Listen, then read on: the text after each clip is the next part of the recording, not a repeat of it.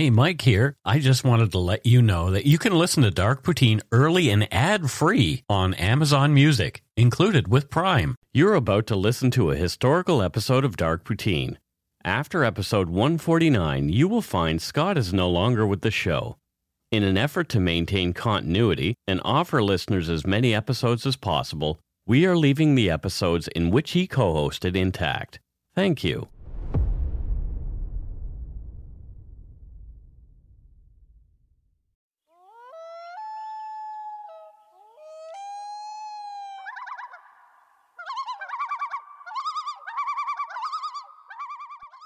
The thing's moving. I think that means the show started. The show is on. Welcome to Dark Poutine. I'm Mike Brown, creator and host. With me, as usual, is my good friend and co-host, Scott Hemingway. Say hello, Scott. Hey, sexy beasts. Sexy beasts? All of our listeners are beautiful. All of them. Okay. Each and every... Unless there's a serial killer listening, because you're not beautiful. Then you're an actual beast. Yes. Here's our disclaimer. The views, information, and opinions expressed during the Dark Poutine podcast are solely those of the producer and do not necessarily represent those of Curious Cast, its affiliate Global News, nor their parent company, Chorus Entertainment. Dark Poutine is not for the faint of heart or squeamish. Listener discretion is strongly advised. We're not experts on the topics we present, nor are we journalists. We're two ordinary Canadians chatting about crime and the dark side of history. Let's get to it. Put on your toque. Grab yourself a double-double and a Nanaimo bar. It's time to scarf down some Dark Poutine. Nom, nom, nom.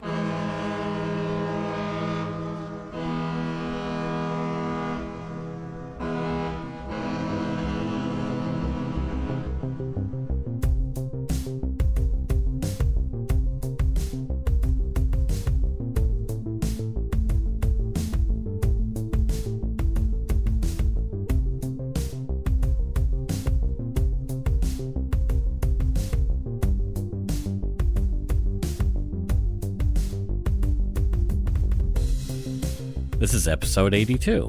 Whew. That's 18 away from 100, Mike.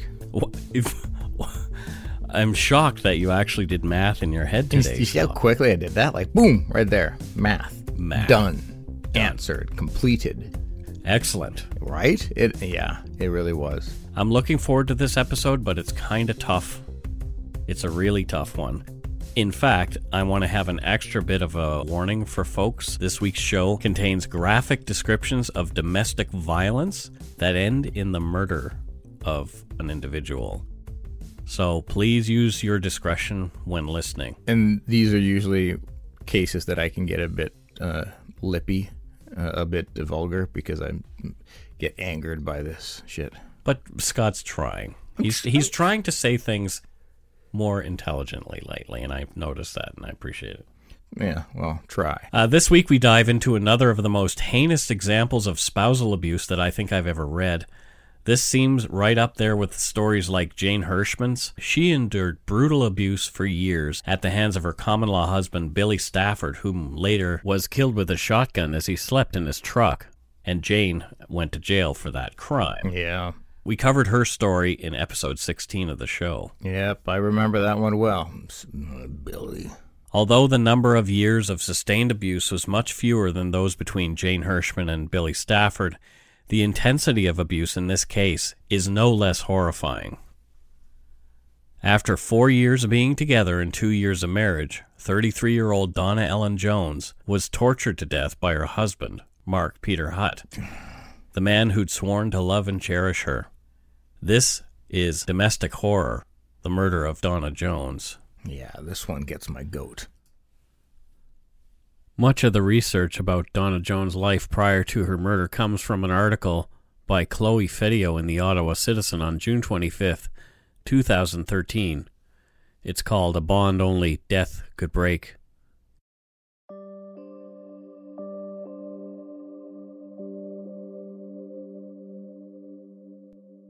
Donna Ellen Jones was born in Ottawa on Christmas Day in 1975. She had an older sister named Jennifer. Her younger brother, Derek, was born 17 months after Donna. Financial stress made for some difficulties in the Jones home. Although not known to be violent, Donna's dad, James, was known for his loud, angry outbursts. He would sometimes, quote, belittle his wife and children. Donna's brother Derek later testified that his father James was, quote, a caring, loving man, but he had an aggressive side to him. His anger would build up and he would explode, end quote. Donna's mother, Irina, was vivacious and kind, always a peacemaker. Donna's personality was a lot like her mom's. Donna was known to, quote, intervene in situations where her mother needed protection from, quote, her domineering father. Fedio's article also mentions that Donna's older sister Jennifer struggled with anxiety, often leaving Donna to play the role of the oldest sibling. Donna even came to younger brother Derek's aid when he later ran into alcohol and drug addiction-related legal issues. Sounds like there were some definite struggles going on in the family. Sure. Yeah. And like most families, there were struggles in mine, mostly created by me, of course. But yeah, I mean, like most families, there's some strife. Not all family lives can be perfect. From all reports, Donna was a warm, kind, and generous person with a love to laugh and a great sense of humor. She had sparkling blue eyes that smiled along with her. She had many girlfriends from high school and was involved in team sports and other activities. She stuck close with these pals as she went on to study psychology at Carleton University and then later took HR courses at Algonquin College. Donna was often the one initiating things. She was, quote, the event planner. Oh, she sounds like really together. Donna found pleasure in continuing her education. She took courses with an older friend from work, including massage therapy, step dancing, and kickboxing. She was really close to this woman, who she apparently considered a, quote, second mom. They'd met while working at the Canada Revenue Agency in 2000. Donna sounds pretty damn cool. Yeah. Always frugal and responsible with money, Donna chose to live with her parents to pay off her student loans and save to buy her own place.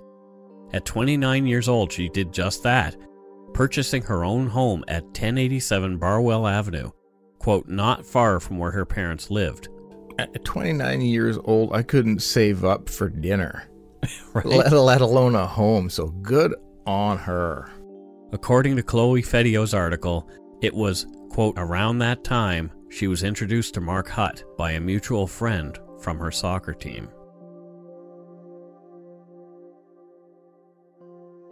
Donna had some quirks too, like all of us do. For sure. She was, quote, self-conscious about her weight and about a lazy eye. I have both of those things. I don't. And she had not dated much at all, having no significant relationships through high school. Meeting men was not easy for her. Oh. She was a pretty girl. I think she just had self-confidence problems. That I can absolutely relate to. Yeah, me too. I wasn't a pretty girl, though. Well, let's not jump to conclusions. Oh, God. When Mark Peter Hutt landed in her life, showing interest right away and saying all the right things, Donna fell for him hard. Hutt confided in her about his rough childhood and a jealous streak. A previous relationship had gone sideways when Hutt claimed he discovered his ex being unfaithful. Okay. Donna took this seeming broken bird under her wing. Some in her circle of friends and family thought Mark was too rough for Donna and that she could do better. I can totally relate, though, to the healer aspect, always wanting to take care of somebody and fix them. Yeah, and that seems to be what her personality was throughout. Yeah, I so relate to that. Yeah. And that can be very taxing on your own mental health. Donna was in love. She felt she was just what he needed, that, quote, he was turning his life around, even though he, quote, had a temper. Yeah. Much of the information we could gather on Mark Peter Hutt's past come from Andrew Seymour's Ottawa Citizen article. We'll include quotes from Mark Hutt himself, as told to Andrew Seymour from jail, for what they're worth. If you're willing to read between the lines, you might just see this is an attempt by a remorseless narcissist to deflect responsibility away from himself. A narcissist will do everything to improve their perception in the eyes of others. And seeing some videos of this fella, that fully describes him. Mark Peter Hutt was born on June 23, 1976. Directly from Andrew Seymour's article, quote, at first he lived with both mother, Betty Hutt, and father, Peter Hull. but says that as a 5-year-old, he hastened his parents' breakup by telling his mother that Daddy's girlfriend makes good muffins. Hutt then split time between his parents until his mother met a very bad person. Ooh. When the man's abuse of Hutt's mother got too bad, his father stopped him from seeing her. End quote. Hutt goes on to claim that as a youngster he saw his mother beaten and battered on multiple occasions. This culminated in seeing the man carted off by police after breaking his mother's arm. Oh, no matter who the individual is, that's some terrible shit to have to witness. Yes. Oh, that'll damage you. For sure. Little eyes and ears should not hear and see those things. Such an influential age as well. And it doesn't go on to excuse future behavior. Nope, not at all. But there's a difference between excusing and understanding. Yeah. Hutt said life at his father's wasn't much better. He claimed they treated him cruelly, and he would lash out, getting in trouble for that. At one point, he admits to shoving his stepsister off a dock into the icy water in winter. Shit. Right Wow. through the ice, apparently. Oh, no. He claims he had learning disorders and ADHD. All of this is uncorroborated. He would be picked up and taken home by police for throwing rocks and breaking windows. School was not for Mark. He discovered booze and weed and dropped out of school at the beginning of the 9th grade. Oh, wow, that's early. He worked with his father, roofing, throughout his teens and was never able to hold any other stable employment. His life was just a party. He would use his addictions to alcohol and marijuana to minimize or explain away a lot of his behavior. Even one of Mark's ex-girlfriends said he could be charming and affable one minute and, quote, a raging dog the next. She'd been through a 2-year roller coaster with Mark Hutt just prior to his meeting Donna Jones. The woman said that Mark had, quote, shoved her down the stairs and, quote, pressed the dull back of a folding knife onto her neck as he held her down on the bed. Oh, shit, so that's not a good history. Not a good history. Oh, God. Okay. They went through the usual cycle of an abusive relationship, breaking up and reconciling after promises to, quote, do better. Yep. But things always devolved right back into the same nightmare, like an evil version of the movie Groundhog Day. Oh, I have such sympathy for partners who have to go through this. Mark Hutt has all the tendency of a narcissistic person unwilling to change, blaming his anger and shitty actions on a rough past and his addictions. The narcissist's inability to take responsibility for their own actions is based on a worldview that puts them at the top of the heap. They are incapable of owning the choices they've made regarding their own behavior. Anything perceived as negative about them belongs to some external cause. Any admission of personal flaw is impossible, otherwise the whole delusion comes crashing down. In cases of domestic abuse, the victim becomes the cause of the behavior, and therefore suffers the consequences. I've been down the anger road further than I would like, but it does not ever have to go as far as he took it. It can stop, but you have to reach out for help. Yeah. It's not going to be possible to change yourself alone. You need to want that. Yeah. And that's what I was saying. Like you most likely were in that situation where you said, you know what? Like, I don't like where things are going. Yeah. I need to do something. That's growth. That can result in permanent. True, but the problem with the narcissist is they do not want to change. They're incapable.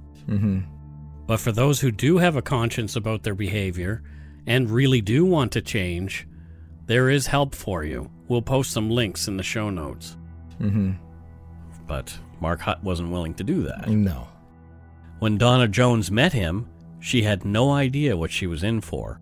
Other than the emotional outburst she had seen from her father and her mother sticking by him through it all, Donna had no real experience in relationships. Mark swept Donna off her feet, but friends saw right through him. He was using Donna. He saw a vulnerable target and homed in on her. Donna had a stable job, money, and owned a home. All things he was unable to obtain himself. He was a guy who couldn't get any other work than what his dad offered him, and that was not steady. Donna began spending all her time with Mark, pulling away from everyone else. After only a few months, people noticed changes in Donna's personality. She seemed tired a lot and was not always as bubbly as she had been. Ugh. People close to Donna began to notice bruises on her arms and legs. They asked if she was okay. Some even came right out and asked if Mark was being violent. Donna denied any abuse, saying that she'd been bumping into things and even, quote, tripped over one of Hutt's dogs. Oh, this makes me sad. It's all the classic Yeah. signs someone's being abused. Donna began wearing clothing that covered her arms and legs. She even started to wear turtlenecks rolled all the way up to her jawline. She was trying, as many battered women do, to cover up the physical abuse heaped on her by her partner, Mark Hutt. And again, having seen some of the videos, I'm confident that he can dismiss it all away as not his fault. Also in line with many in abusive situations, Donna continued to deny that there were any problems between she and Mark that she couldn't handle alone, even in light of the actual evidence. Yeah, well, that's she's a victim. Yeah, and we'll get into that. On more than one occasion, during phone calls with friends, Mark Hutt could be heard screaming profanities at Donna in the background. Donna's voice sounded small and defeated, but she claimed she was okay. During one call, Mark was overheard saying, quote, "You better be fucking home tonight, Donna Jones. If you're not here, I'll kill you, your family, and myself." And Donna just said, "Mark, I will be home." Good God. Wow. What a terrible thing to say to somebody. Like, I know that's an understatement, but like, holy shit. Yeah, Kill you, your family, and myself. Like, holy guilt trip. the worst kind. Exactly. According to Andrew Seymour's article, a friend and colleague of Donna's named Melanie Houle later said, quote, "I told her that relationships like this can escalate, usually don't have happy endings, that usually people die." Houle went on to say, "She didn't acknowledge the abuse, so she couldn't acknowledge the end result." That's a good point. At this point, we feel it's important here to discuss briefly what some of the experts say as to why people stay in abusive relationships. Yes, let's do that. If we get this wrong, please don't send us emails about it. As we say at the top of the show, we're not experts on the topics we discuss. We're just trying to tell a story in the best way we can and gain some understanding of it ourselves. Yes. Victim blaming has been the cry of many excusing an abuser's behavior. Quote, "She should have known better. Why didn't she just listen to the warnings?" Or, the worst of all, "It serves her right for sticking around." Oh, God. I mean, how many times have you heard those things over the years? I know people who have been in very, very similar situations, and I have nothing but empathy for them. It's so easy on the outside. It's so easy on the outside to tell somebody what they should and shouldn't do, but the controlling mechanisms and behavior of abusers, that completely alters how one copes with these difficult situations. And we're going to talk about exactly those things. Good. People don't stay for psychological reasons only. There are actual neurochemical factors at play in the victim's brain. That's right, brain chemistry is affected by abuse. Fascinating. Again, from Psychology Today, quote, "A few important ingredients that contribute to someone's, quote, addiction to their abuser are oxytocin, which is used in bonding in the brain, Okay. endogenous opioids, pleasure, pain, withdrawal, dependence, Okay. corticotropin releasing factor, deals with withdrawal and stress, and dopamine, craving, seeking, wanting. With such strong neurochemistry in dysregulated states, it will be extremely difficult to manage emotions or make logical decisions." End quote. Oh, that's really fascinating. The cycle of violence creates a trauma bond between the abuser and victim as well. From an article in the independent.co.uk, quote, "Signs that there are a trauma bond between you and your partner are," quote, according to Psych Central, "constant pattern of non-performance. Your partner promises you things but keeps behaving to the contrary. Others are disturbed by something that is said or done to you in your relationship, but you brush it off. You feel stuck in the relationship because you see no way out. You keep having the same fights with your partner that go round in circles with no real winner. You're punished or given the silent treatment by your partner when you do or say something, quote, wrong. You feel unable to detach from your relationship even though you don't truly trust or even like the person you're with. And when you try to leave, you are plagued by such longing to get back with your partner, you feel it might destroy you. End quote. Wow. Abusers use coercive and controlling behavior to gain control over their victims. These behaviors are classified as domestic abuse in many countries. From womensaid.org.uk, quote, coercive control creates invisible chains and a sense of fear that pervades all elements of a victim's life. It works to limit their human rights by depriving them of their liberty and reducing their ability for action. Some common examples of coercive behavior are isolating you from family and friends, depriving you of basic needs such as food, monitoring your time, monitoring you via online communication tools or spyware, taking control over aspects of your everyday life such as where you go, who you can see, what you can wear, and when you can sleep, depriving you access to support services such as medical services, repeatedly putting you down such as saying you're worthless, humiliating, degrading, or dehumanizing you, controlling your finances, and or making threats or intimidating you. End quote. That is a list of really shitty things to do to somebody. Yeah, it pisses me off and it frustrates me. And because I know people currently going through or people who have gone through this recently, I loathe people who need to control their partners and do so in a manner which is very destructive to their partner's mental health. Like, it's let people live. But there's that insecurity that bubbles up that makes them need to control. Oh, I get so pissed. Another favorite tactic employed by narcissists in convincing victims to stay in an abusive relationship is creating cognitive dissonance in the mind of the victim. From verywellmind.com, quote, the term cognitive dissonance is used to describe feelings of discomfort that result when your beliefs run counter to your behaviors and or new information that is presented to you, end quote. One of these common tactics is called gaslighting. You've heard the phrase, I'm not crazy, you are. Yeah. Boiled down to its simplest form, in the right context, this sentence could be considered gaslighting. The term comes from the 1944 film Gaslight, based on a 1938 play. In this film, a woman moves back into the home which her aunt was murdered in with her new husband. The husband, with the motive of keeping up a secret, does things around the house that makes the wife, played brilliantly by Ingrid Bergman, begin to believe that she is insane. The abuser relentlessly tells the victim that what they believe is not true, thus eroding the victim's sense of reality. The victim begins to doubt their own mind and even their own sanity. Okay. I didn't know the origins of that term. Yeah. That's fascinating. It's a great movie, actually. You should check it out. I think I need to, yeah. The classic example, obviously, of gaslighting. And good old Ingrid Bergman. Yeah. Bergman, she's great. So this is the trap that Donna Jones found herself early on in her relationship with Mark Hutt. Despite all warnings, Donna Jones became engaged to Mark Hutt in 2006. I just want to hug her. From Chloe Fedio's article in the Ottawa Citizen, quote, concern among her friends only grew, and instead of a bachelorette party, they staged a formal intervention 3 weeks before her wedding. Shaking and crying, Jones listened to their concerns but refused to go to a safe house. Her bridesmaids dropped out, but in September 2007, the wedding went ahead. End quote. Oh. And we'll take a break here and come back with the tragic conclusion of this story.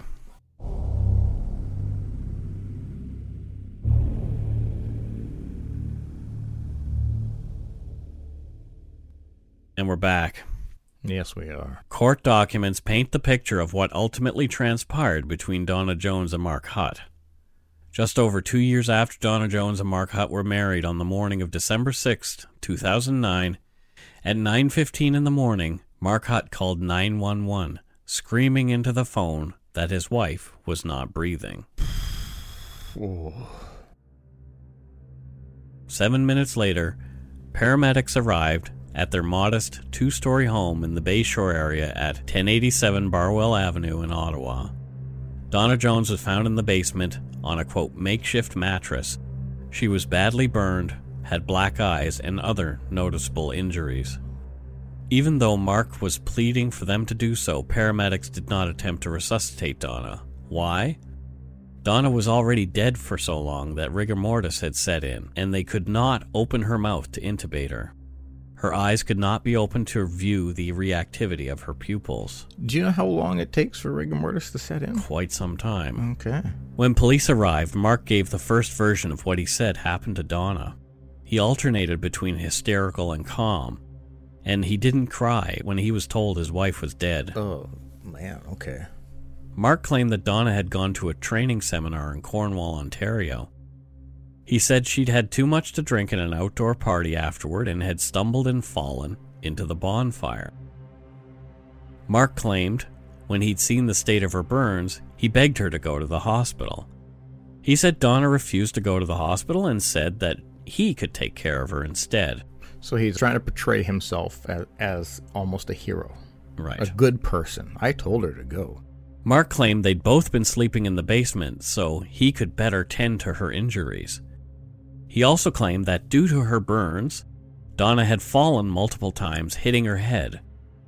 He said she'd fallen once undressing to take a shower and again the day before in the bathroom. Mark claimed that he couldn't revive her at that time and had to perform CPR to bring her around again. But this morning, he'd found her not breathing. Mark was adamant that he'd wanted Donna to go to the hospital, fearing for her life, but she continued to refuse medical attention, he claimed. Yeah, I'm calling BS, but... Mark was asked to come to the police station and speak with Major Crimes Detective Sergeant Mike Hudson at around 1 p.m. that afternoon. The interview went on for almost 4 hours, and Mark Hutt's story began to change. Here's what he said in his own words from a video made public by investigators. About 2 weeks ago, my wife has never spoken to me the way she spoke to me 2 weeks ago. She basically told me that she was going to go with somebody else, that I wasn't going to be a father, that because I do, you know what I mean? I'm not perfect. I'm not a perfect person. I get stressed out just like everybody else. And it all started one day. I was making spaghetti in the kitchen.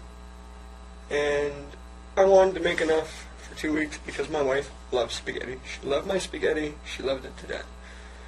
So I was making a pot.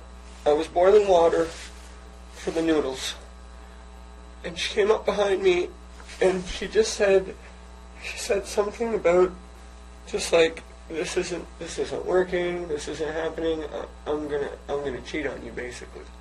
Like I'm you know what I mean, if things don't work out, I'm going, you know, and she kept just saying it and putting it in my head and putting it in my head and putting it in my head. The bills in our house have been stacked up higher than you can imagine. I've been going through things with my father, everything like that, and when she said that to me, the water was boiling, and she was behind me, and I thought she had left the room. Instead of leaving the room, she was behind me, she was crouched down, and she was getting Tupperware out of the thing to bring for work. And I don't know why, I don't know what I did, but the next thing I knew, I hit that thing, man. I wanted to just, you know what I mean? I was so frustrated, I just wanted to you know, get my frustrations out. And when I hit that pot, she was behind me, and it just drenched her. And after that, I looked at her and I said, "Sweetheart, we need to go to a hospital." And she said, "I don't want to go. I don't want to go to a hospital."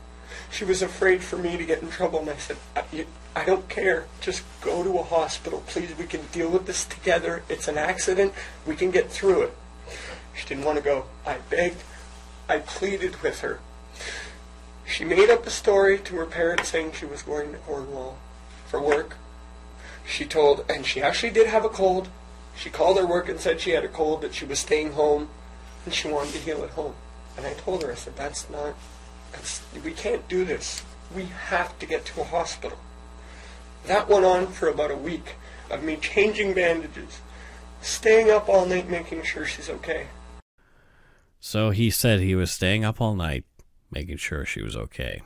Yeah, and once again portraying himself as more of a savior, even in admitting that he did what he did. I wanted to take her. I kept telling her we got to go to the hospital, but I suspect that's not the case. It was a horrible accident, according to him, and good guy that he was. He stayed with Donna, quote, tending to her wounds, and she didn't want to get him in trouble, right? You'll get in trouble if I go to the hospital. Yeah, I'm going to say no. Bullshit, Mark. Yeah, exactly. 100% bullshit. Exactly. Mark also explained away the other injuries on Donna's body, including, quote, the possibility of 1 or 2 pellets that may be found in her knee, which were the result of an accidental shooting mishap at his cottage. Holy... End quote. So, he accidentally shot her in the knee twice? There's a lot of accidental mishaps happen with him, apparently. You know, if you use a pellet gun, which this guy had, the kind of pellet gun that they discovered in this guy's house was the kind where you have to crack the breech. So individual load. Individual load and reload it. So she was accidentally shot twice in the knee at the cabin. No. So bang, cock, put the pellet in, aim again, shoot. Yep, I had one of those rifles exactly, and that's... there has to be some... I could see a single one being an accident. Like, it went off and shit, oops. A second time. I can't imagine what the hell's going on where you have that happen. Well, yeah. Like, because I was trying to shoot near her. Right. Like, whatever the result is, it's like, no. Sounds pretty much like you were shooting at. Yes. Not near. Absolutely. Anyway, Mark's version of what happened spilled out without much prompting from the officer questioning him. He went on and on with his load of bullshit. A careful autopsy and investigation by police into the relationship between Mark Hutt and Donna Jones, and physical evidence gathered by forensic teams, told a different story. Yeah, I bet. A warning, the following descriptions of the state of Donna Jones and the home she shared with Mark Hutt may be extremely disturbing to some. Yes. Before moving Donna, investigators entering the basement were stricken by the smell of decomposition present in the couple's home. For that to occur, Donna would have had to have been deceased longer than Mark was leading them to believe. They also notice a window nearby is open, and the cold winter air is blowing in, as if maybe to hide the smell. Donna was wearing blue pajama pants and a black t-shirt. She clearly had burns all over her upper body. She also had bruises all over her, some older, some fresher. Her t-shirt was stuck to her burned skin. Oh my God. On the main floor of the house, there was blood spatter in the foyer all over the stair posts, the walls, and the floor. There was also a bloody hair scrunchie laying on the floor, shoes near the door spattered heavily with blood. There were other indicators of violence in the home, like broken doors and dents in the walls that appeared to have been punched there. Behind a locked bathroom door, police discovered a few knives, 2 with what appeared to be blood on them, and 2 pellet guns complete with pellets, and this is one of his pellet guns. Oh my God, I'm getting really frustrated. There were also multiple handwritten notes between Mark Hutt and Donna Jones. One site reported over 100 of them. Oh shit. The notes alternated between Hutt calling Donna a terrible wife to later begging forgiveness for his cruelty and calling her, quote, an angel. Can you imagine psychologically the torture? Yeah. I mean, There were suitcases and boxes with Mark's things in the living room.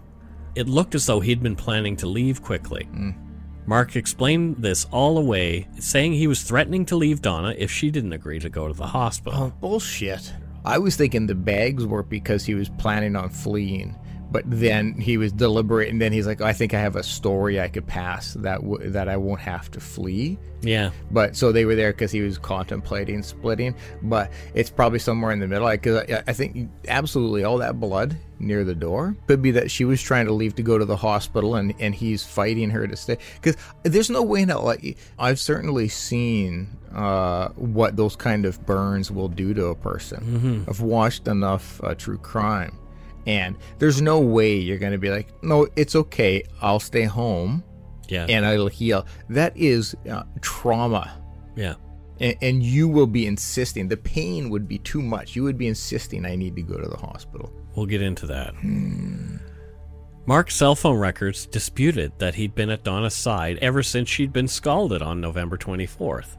His phone had made calls to his family and friends from the nearby communities of Gatineau, Vanier, and Merivale.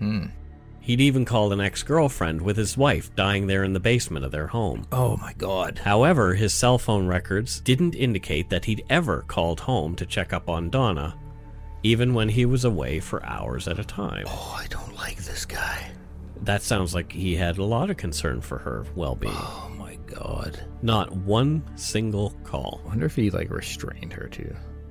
Well, So that she knows? couldn't, because if he's not there, Who knows? or maybe she was just so incapacitated from the, but oh my God, this fucking idiot. Investigators uncovered issues with finances in the home as well. Mark Hutt had filed for bankruptcy just after he and Donna Jones were engaged in 2006. Responsible Donna, her husband-to-be, out of his financial mess, even paying his bankruptcy bills. Mark carried on draining away at Donna's cash, buying expensive toys like his new pool table, ATV, a snowmobile, snowboard, an expensive truck, and more. And just weeks prior to her death, Donna, too, filed for bankruptcy. They were about to lose everything. Here was the motive. The psychopath had used up his target. Oh my God, he's just, in every capacity, in every sense, taking advantage of her. Donna Jones' friends and family had a lot to say about Mark Hutt. Yeah, I bet. Many didn't like him at all, and out came the stories of his behavior over the past 4 years. Mark was clearly a jealous and controlling man who didn't want Donna to have a life of her own outside of his influence. Donna had lost a lot of weight, going from 162 pounds down to a frail 101 pounds in the time she'd been with Mark. Oh my God. She often seemed out of it, as though she were on some sort of medication. Donna's brother Derek said that since taking up with Mark Hutt, his sister had become depressed, just a sad shell of her former bubbly self. Which is understandable. Her friends noticed bruises on Donna's wrists before she started covering them up. She would just smile and say that they were due to, quote, rough sex.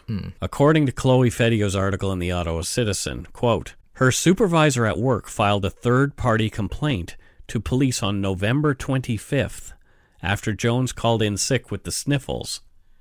Sullivan told police she was concerned about Jones' growing number of increasingly serious injuries. When Sullivan again spoke with her on the phone on December 3rd, Jones sounded garbled, quote, like she had dental work, end quote. Jones said nothing about her injuries, end quote. This report went uninvestigated by the Ottawa police.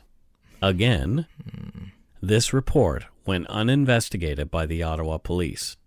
The timing of this oversight was obviously poor for the police department, as doctors later said that intervention early after Donna's scalding would have 100% saved her life, albeit after massive doses of morphine, a respirator, fluids, and surgeries involving skin grafts. But she would have survived. Oh, it's absolutely survivable. There would be some permanent damage for sure, but this is something she could absolutely have lived through. From a Canada.com article written by Christy Blatchford, quote, over the 11 days it took her to die, she kept up to the bitter end the charade that she had constructed.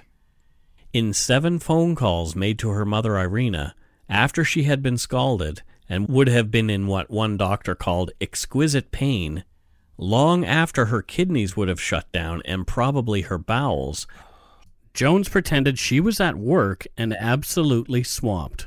detailed non-existent dinners and social outings, complained of nothing more than a cold, and bragged about Hutt's tender, loving care of her.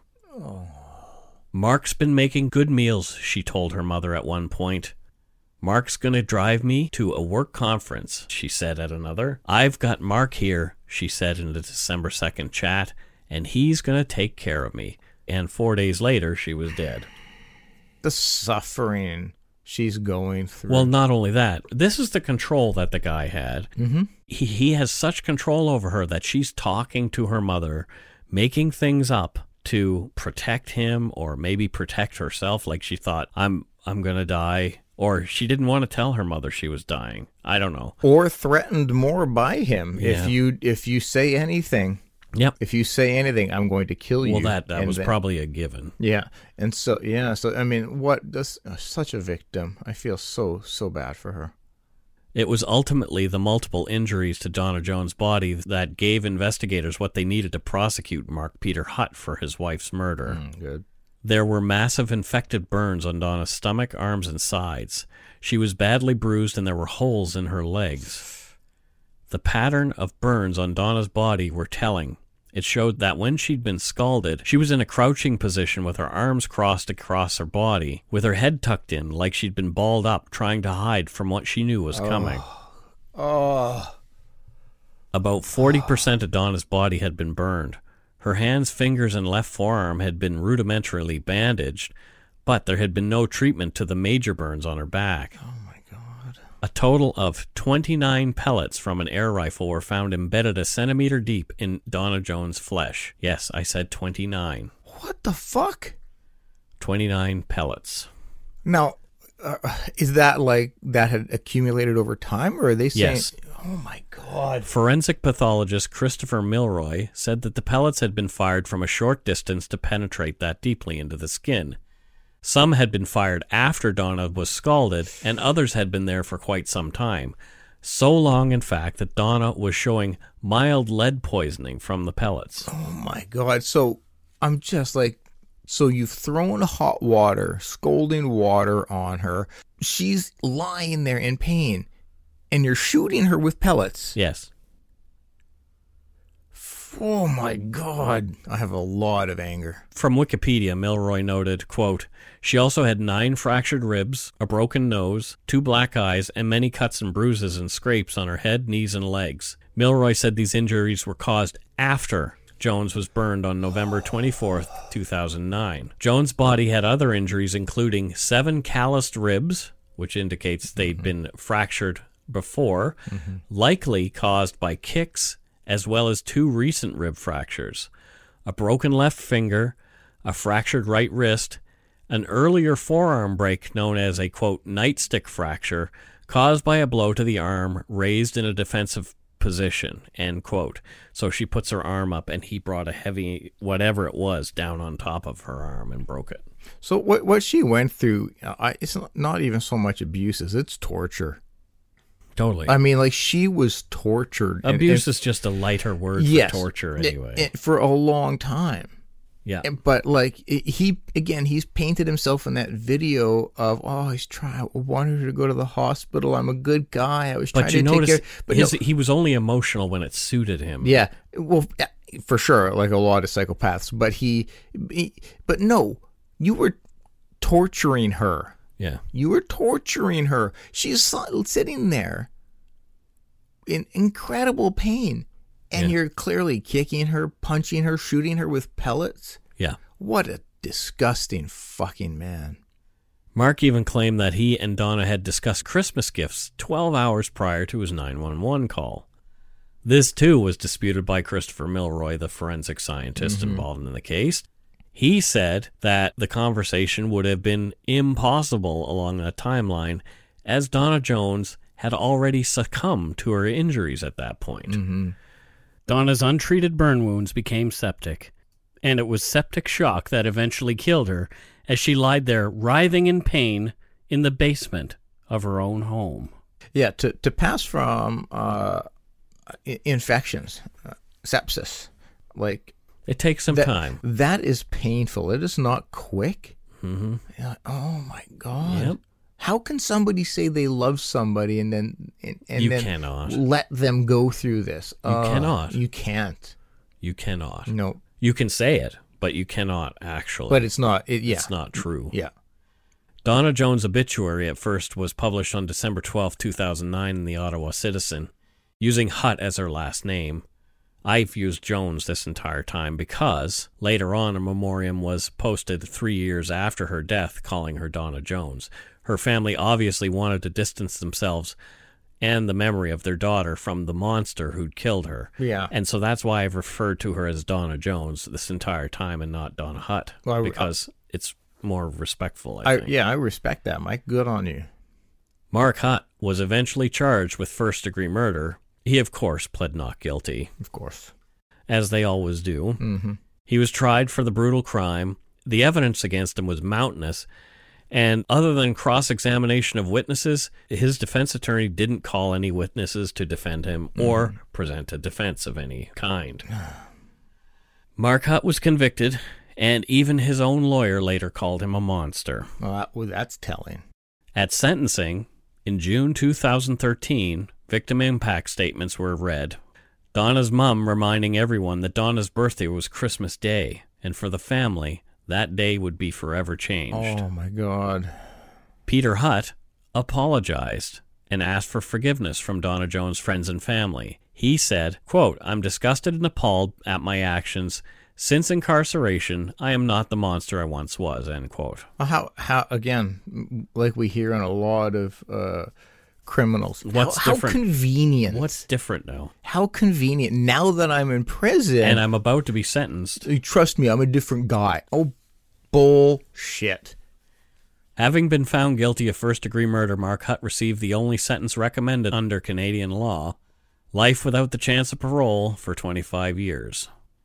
You can bet that when that time comes, Donna Jones' friends and family will be right there to remind the parole board how brutally and cruelly Hutt's actions were that led to the death of their beloved daughter, Donna Jones. Yeah. Oh, I bet they will. And I bet they and many others will do everything in their power to make sure he's never out.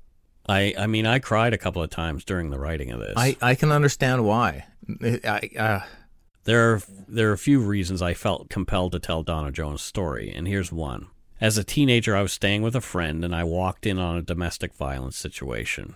And this was at the hands of my friend's father against his mother. And she was a tiny woman, and I recall her cowering in the corner with her massive husband hulking over her and screaming with his hands raised. Oh, my God. I was shocked into silence, like I'd never seen anything like that before. And I just froze outside the room near the doorway. And so my friend's older brother crept up the stairs and whispered to me to come with him, not to get involved. So we went downstairs and hid in his bedroom and waited for the storm to subside. And apparently it was not an abnormal event there in their home. It usually isn't. Yeah. I'd never seen, like I said, I've never seen anything like that. I didn't even know when my parents were arguing. Yeah.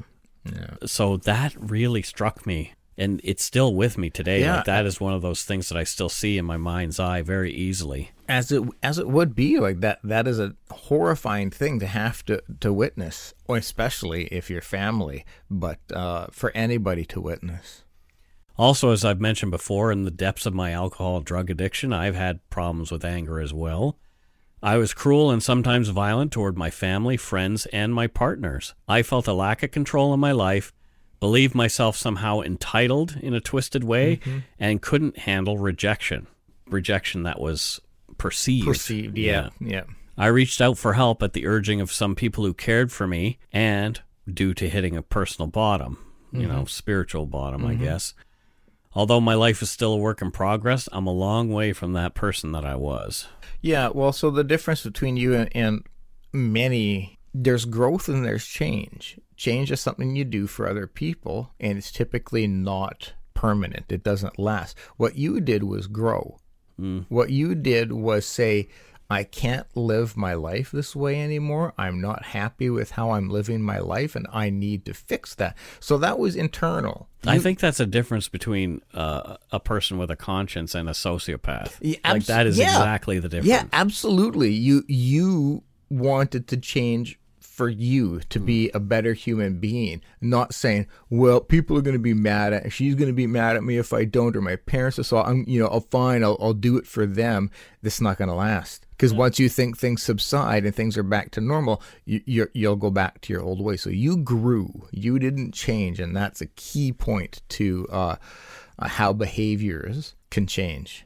Yeah, well, it's still not easy for me to talk about, obviously. Well, understandably. Carol and I met after all that, and although we've had some angry moments with each other, we really love each other. This I can attest to. So if you need help in Canada, if you're in a domestic abuse situation, there's a great website called endingviolencecanada.org. So check that out. We'll have that link for you in the show notes. And if you're anywhere else, just Google domestic abuse help and the area that you're in. Domestic abuse is a global issue present in all walks of life, and there will be resources to help you nearby. Yeah. And if you're somebody who's an abuser, get help. Yeah. I can't say any more about it. Yeah. Saying that after an episode like this, I just want to say if you're an abuser, jump off a cliff. But I know that's not, that's just the emotion from the episode. If you are, you need to do something. Yeah. You need to grow. Yeah. And so do it for your sake. If you find yourself angry with your spouse or significant other and you're saying or doing things that you don't really want to be doing, get help. Get it, because it's not going to end well. No. Whether it be just like a life of anger and unhappiness for everybody around you, including you, or something more deadly and violent, just get fucking help. That's it for this week's story. Holy crap. Whew. I need a hand out of the darkness this week, Scott. Yeah. So here's one of my favorite parts of our show, the shout-outs to our new Patreon patrons. I'm just going to shake my head. Yep, do it. Shake it off, Mike. Shake it off. Whew. Ooh, boy. Yep. This week's good eggs are Stephanie Smith from Brockville, Ontario. Thank you, Stephanie. Hey, Stephanie. Chelsea White from Halifax, Nova Scotia. Thank you so much, Chelsea. I'm homesick again. I bet. Melissa Dumas from Vancouver, British Columbia. Woo, woo, Melissa. Logan Brown from... Oh, is that the Logan Brown from Kentucky? Kentucky. Yeah, Kentucky. Does he make fried chicken for a living? Well... But at Popeyes. He should. I never had Popeyes until recently, and it's damn good. It is really good. Because there's one right... I told you there's one. Yeah, right. Yeah, it's damn good. But yeah, Logan Brown is from Kentucky. And what I think Logan Brown does is horse breeding, because, the Kentucky Derby. Kentucky Derby. Yep. So Logan Brown is a horse breeder. But it's all three-legged horses. It is. So you do know Logan. Oh, yeah. Yeah, you know Logan's story. Yeah. It's not easy to breed three-legged horses. Yeah, the betting is a little weird and stuff like that with the three-legged horse races. Well, there's a whole other three-legged Kentucky Derby that people, it doesn't get a lot of hype. You kind of understand. Probably for reasons. Yeah. Very obvious. Oh, yeah, understandably. Like tipping horses that tip over. Yeah, it's a very slow race. It's not all that exciting. It's more about it's more like hopping. Well, yeah, it's more about just kind of slow and steady. I feel like an asshole making fun of three-legged horses. They're beautiful. They're wonderful creatures. Okay. They're not the best choice for racing. Yeah, fair enough. That's a human thing. So thank you, Logan Brown, and keep up your three-legged horse race raising. Yeah, your husbandry. Somebody needs to. Nelson Baptista, local lumberyarder who came to one of our meetups here in Vancouver. Yes. Thank you so much, Nelson. Oh, yes, very much. You rock. Thank you, Nelson. Callie Fortin from Lake Country, BC, also a very busy lumberyarder. Yep. She's always there in the lumberyard, and she's invited us up to be guided around the kangaroo farm that's nearby her place. I would love that. Jessica Main from Salem, Oregon. Salem, Jessica. Thank you. Cal Bosk from Calgary, Alberta, where the Stampede is going on right now. Oh, is it happening now? Yeah, so you can eat some pancakes and watch the truck wagon races. Are you stampeding, Cal? Hopefully Cal is stampeding, but cool. You never know. Right on. Sarah LaForce from Johnsbury, Vermont. Oh, wow. Never heard of it, but thanks, Sarah. Peter Fontaine. Yeah. Yep, Peter Fontaine. Peter Fontaine is from Belgium. Belgium? Yeah, did you know that? So does he live in Brussels? Yes. Okay. Is that where Belgium is? Are there sprouts in Brussels? Brussels sprouts? Ayo. Well, what does Peter do Well, what do you think Peter does in Belgium? in Belgium? Yeah.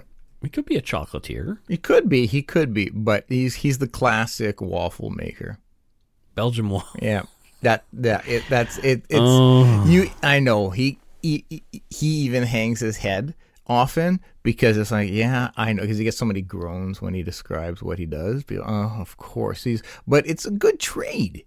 It's a good trade. Yeah, well, You get to put a lot of love and passion yeah. into your waffle making. And I've had Peter's waffles. Some of the best waffles I've ever had in my life. You've been to Belgium? No, he would send them here. Oh, he mails them. Yeah. Fresh. How fresh they'd be coming from Belgium. I don't know how he does it, but they're very fresh. Well, fair enough. So, Thank you, Peter Fontaine. Yeah. Good God. It's facts, all facts. Lauren Burnham from Talk, Arkansas. Talk. Arkansas. I always want to read that as Arkansas because I'm a dumb Canadian.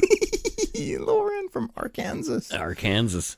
Do it. Ulayoth Yep. from Hamburg, New York. And this is a username. I don't know if this person wanted us to use his actual name, so we're going with Ulayoth. Ulaeth.